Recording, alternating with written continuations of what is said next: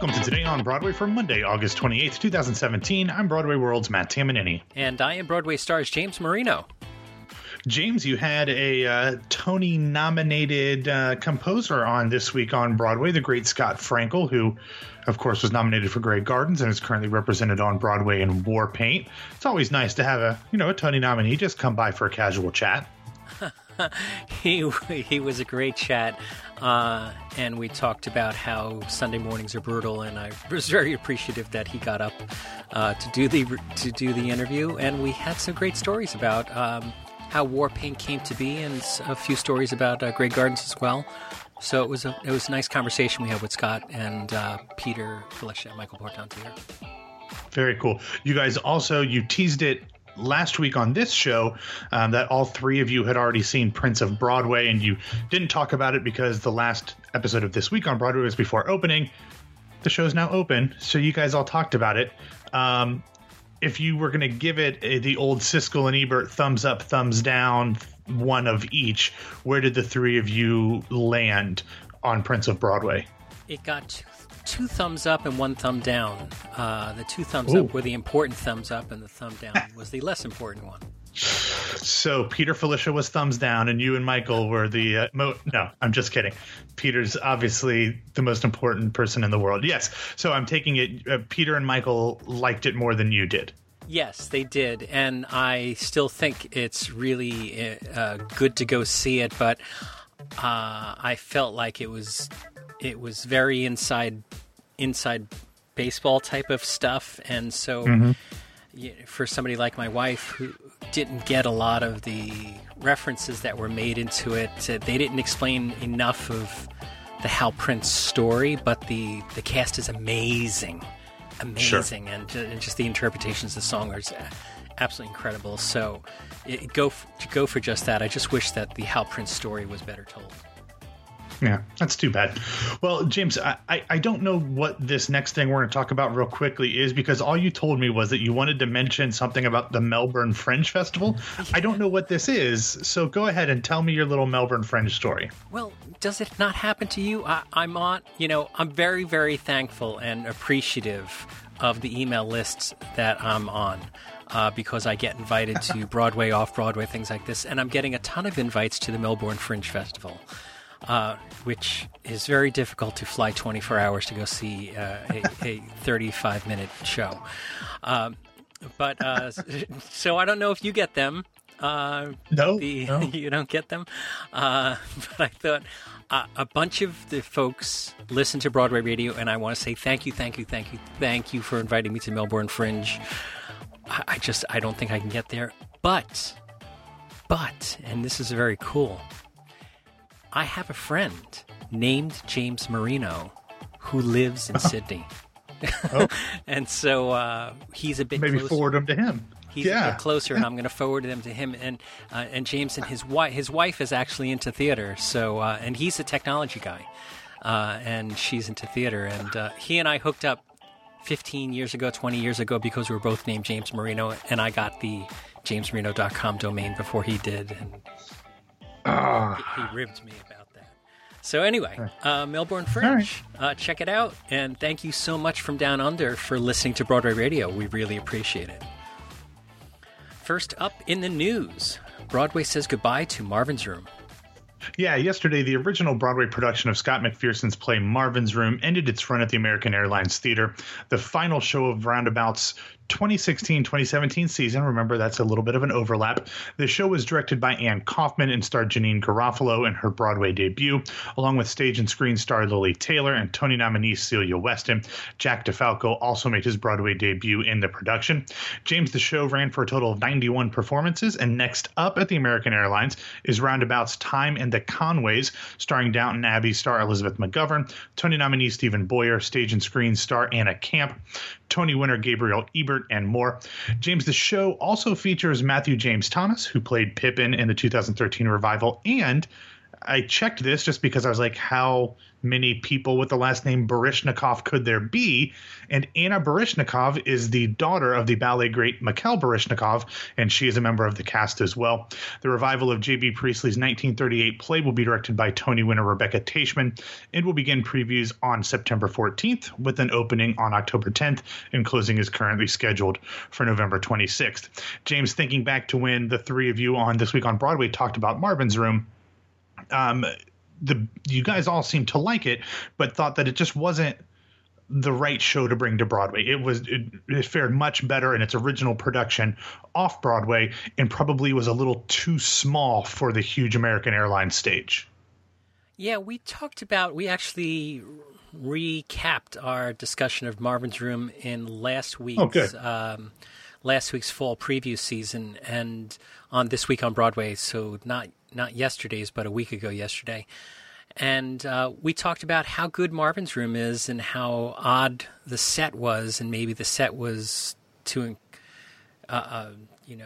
cover this large Broadway stage, and that we're hoping that Marvin's Room does get a bunch of other large productions, maybe in the major cities around the United States or in London and elsewhere around the world.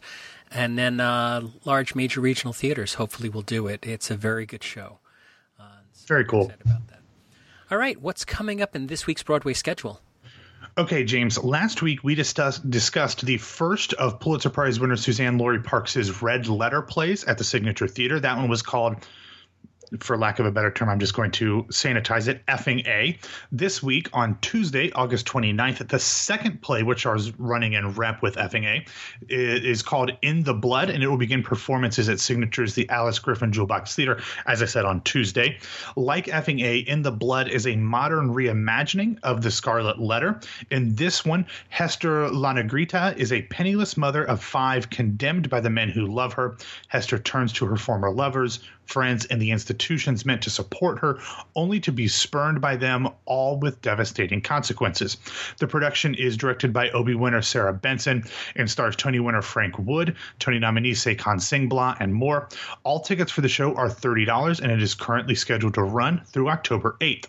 Then on Friday of this week, the Public Theater begins their Public Works musical adaptation of As You Like It at the Delacorte Theater in Central Park. The production will star Rebecca Naomi Jones, Darius DeHaas, Joel Perez, Ato Blankson Wood, and Shayna Taub, who also wrote the show's music and lyrics and adapted the script, along with Lori Woolery, who is also directing the production. So You Think You Can Dance Emmy nominee Sonia Taya will be choreographing the production, and the bulk of the cast is actually made up of over 200 community members from different partner organizations from all 5 of the boroughs. As You Like It will conclude this summer's Shakespeare in the Park season, so, of course, tickets are free. You just have to line up and get them. There will only be 5 performances, each of them at 8 p.m. from this Friday through next Tuesday. James, I don't think we've talked about your schedule. I don't think you're going to see this, but do you know if Peter or Michael is going or are going? I don't know, but we did establish that we're going to record This Week on Broadway next Sunday. So maybe if they're going to catch the Friday or Saturday performance, we'll talk about it next week. Okay, cool. All right, the final show beginning performances this week that I wanted to talk about is the off-Broadway production of A Clockwork Orange, a transfer of an acclaimed sold-out production in London. The play is based on the twisted classic novel by Anthony Burgess. Movie fans also know the iconic 1972 film version, which was written and directed by Stanley Kubrick. As he did in London, John O'Davies will play the lead role of Alex DeLarge, who will be joined by my Tell Me More guest, Matt Doyle, as Georgie. The production will be directed by Alexandra Spencer-Jones and will play at New World Stages. James, this show is considered an open-ended run, with tickets currently available through January 8th. I have a feeling that this is one that we will be hearing a lot about over the coming weeks, James. It had great word of mouth in London, and going into New World Stages as an open-ended run, you know, they've got Avenue Q. They're going to have Jersey Boys coming in later this fall. All of the different 4 or 5 theaters they have there, they could be booking those things up pretty well if this one ends up being as good as it was in London. All they need is a Krispy Kreme donuts. Everything is better with a Krispy Kreme donut. It's hot. They're coming out now. I know. I was gonna say the red light. Oh, there's one just a couple miles from where I live. I drive by it. It's like the freaking bat signal. Anyway, anyway, going to the less exciting parts of the calendar, not nearly as exciting as Krispy Kreme donuts and the red light. Talking about things that are closing this week. First up, the Broadway production of Natasha Pierre and the Great Comet of 1812 will be closing this Sunday at the Imperial Theater. The show's creator, Dave Malloy, as he has been for the past few weeks, is back in the role of Pierre, which he originated off-Broadway. And he is, of course, opposite Tony nominee Danae Benton, who, James, I know you raved about when you saw the show. We've talked way more about the unfortunate events surrounding this show's closing than I really want to, but I hope that the cast and crew and the diehard fans appreciate this final week on Broadway, as this is really a one-of-a-kind theatrical experience, and I'm super disappointed that I didn't get to see it on Broadway. When the closing notice was posted, the producer sent out a press release saying that a national tour was in the works as well. I would love to see that, James, but man, I don't know that I'm holding my breath for it necessarily. We often get press releases about shows touring that never come to fruition. I wouldn't put it much above 50-50 at this point. And even if it does happen, it will obviously need to be a much different configuration of the production for touring houses than in any of its previous incarnations, either off-Broadway, in the tent, at ART, or on Broadway. I almost kind of hope, James, like you were talking about with Marvin's Room, I kind of hope that, whether it has a tour or not, that the larger regional theaters will do this and be able to kind of modify their own space a little bit more to give that more inclusive experience that people have on Broadway or in the other productions. That I'm afraid it would just be kind of a proscenium show in tours. Yeah, I'm interested to see how much how much this is embraced, and if people kind of throw away all the preconceived notions about how this gets done and do it their own way. And for the final performance over at the Imperial, I think everybody should bring a screw gun with them and do a big strike at the end. Everybody just unbolt the chair and walk out of the Imperial with your chair, There's going to be a lot of work to be done to load out that show. But also closing on Sunday is the star-studded production of Hamlet at the Public Theater, directed by Sam Gold. The show stars Oscar Isaac as the Prince of Denmark, with Keegan-Michael Key, Roberta Colindrez, Gail Rankin, Anatol Yusuf, Peter Friedman, Charlene Woodard, and more. As listeners will recall, the show, which runs about 4 hours, canceled a handful of Saturday matinees over the past few weeks and months because the two-show days were wearing especially hard on the 10-person cast, who was covering all of the dozens of roles in the show. Either way, James, the show got pretty strong reviews, many praising the unique performances in Gold's stripped-back directorial style. It wasn't as polarizing as Gold's A Glass Menagerie that was on Broadway this past season, but it had a little bit of push and pull depending on which side you came down, but seeing that cast is always really cool. On This Week on Broadway, Peter and Michael discussed Denzel in The Iceman Cometh, and they were talking about, do we think that there's going to be any cuts or not, because Iceman Cometh runs about 4.5 hours. Yeah. Cool. And so we'll see if Denzel's going to do eight a week, or or if it'll be a 6 or a 5 type of thing. Depending on if there's cuts or not, absolutely. Yeah, that could be ugly. And of course, I'm like, let's bring this story back to me. Can we have a 6 o'clock start instead of a 7 or 8 o'clock start? Because 4.5 hours, I guess. Oh, yeah. I'm going to throw this out here, James. This isn't in the script, but at the opening for Prince of Broadway last week, my Broadway World colleague Richie Ridge was doing his normal red carpet interviews, and he was talking to the phenomenal Raul Esparza on the red carpet, and they talked about how Prince and all the normal stuff you talk about at an opening for Prince of Broadway, and then Richie asked Raul, so when are we going to get you back on Broadway? And he said, well, maybe sooner rather than later. So that, of course, got people really excited. One of the shows that has been bandied about, I don't think there's anything behind it, but one of the shows that seems to be one that people think it might be is The Iceman Cometh. Raul's obviously a Tony nominee, great career, but known a lot as a musical theater guy, but as a fantastic actor. He's got a little bit of cachet. He's been on Law & Order SVU for the past few years.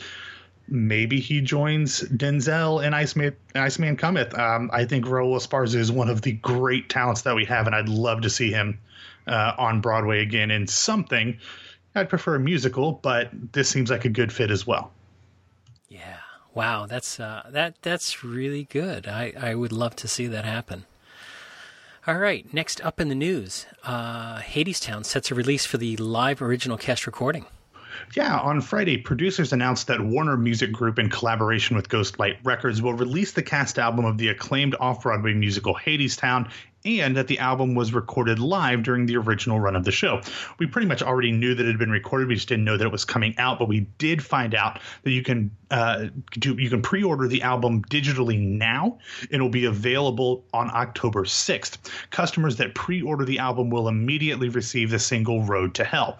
One thing I do want to make sure that listeners know is that since the show is mostly completely sung through and the album is a single disc, the entire score is not on this cast recording, but the creative team has said that they did their best to maintain the bulk of the story and as much of the heart of the show as possible. So it is not the complete score that you see on stage, but it is better than not having an album at all.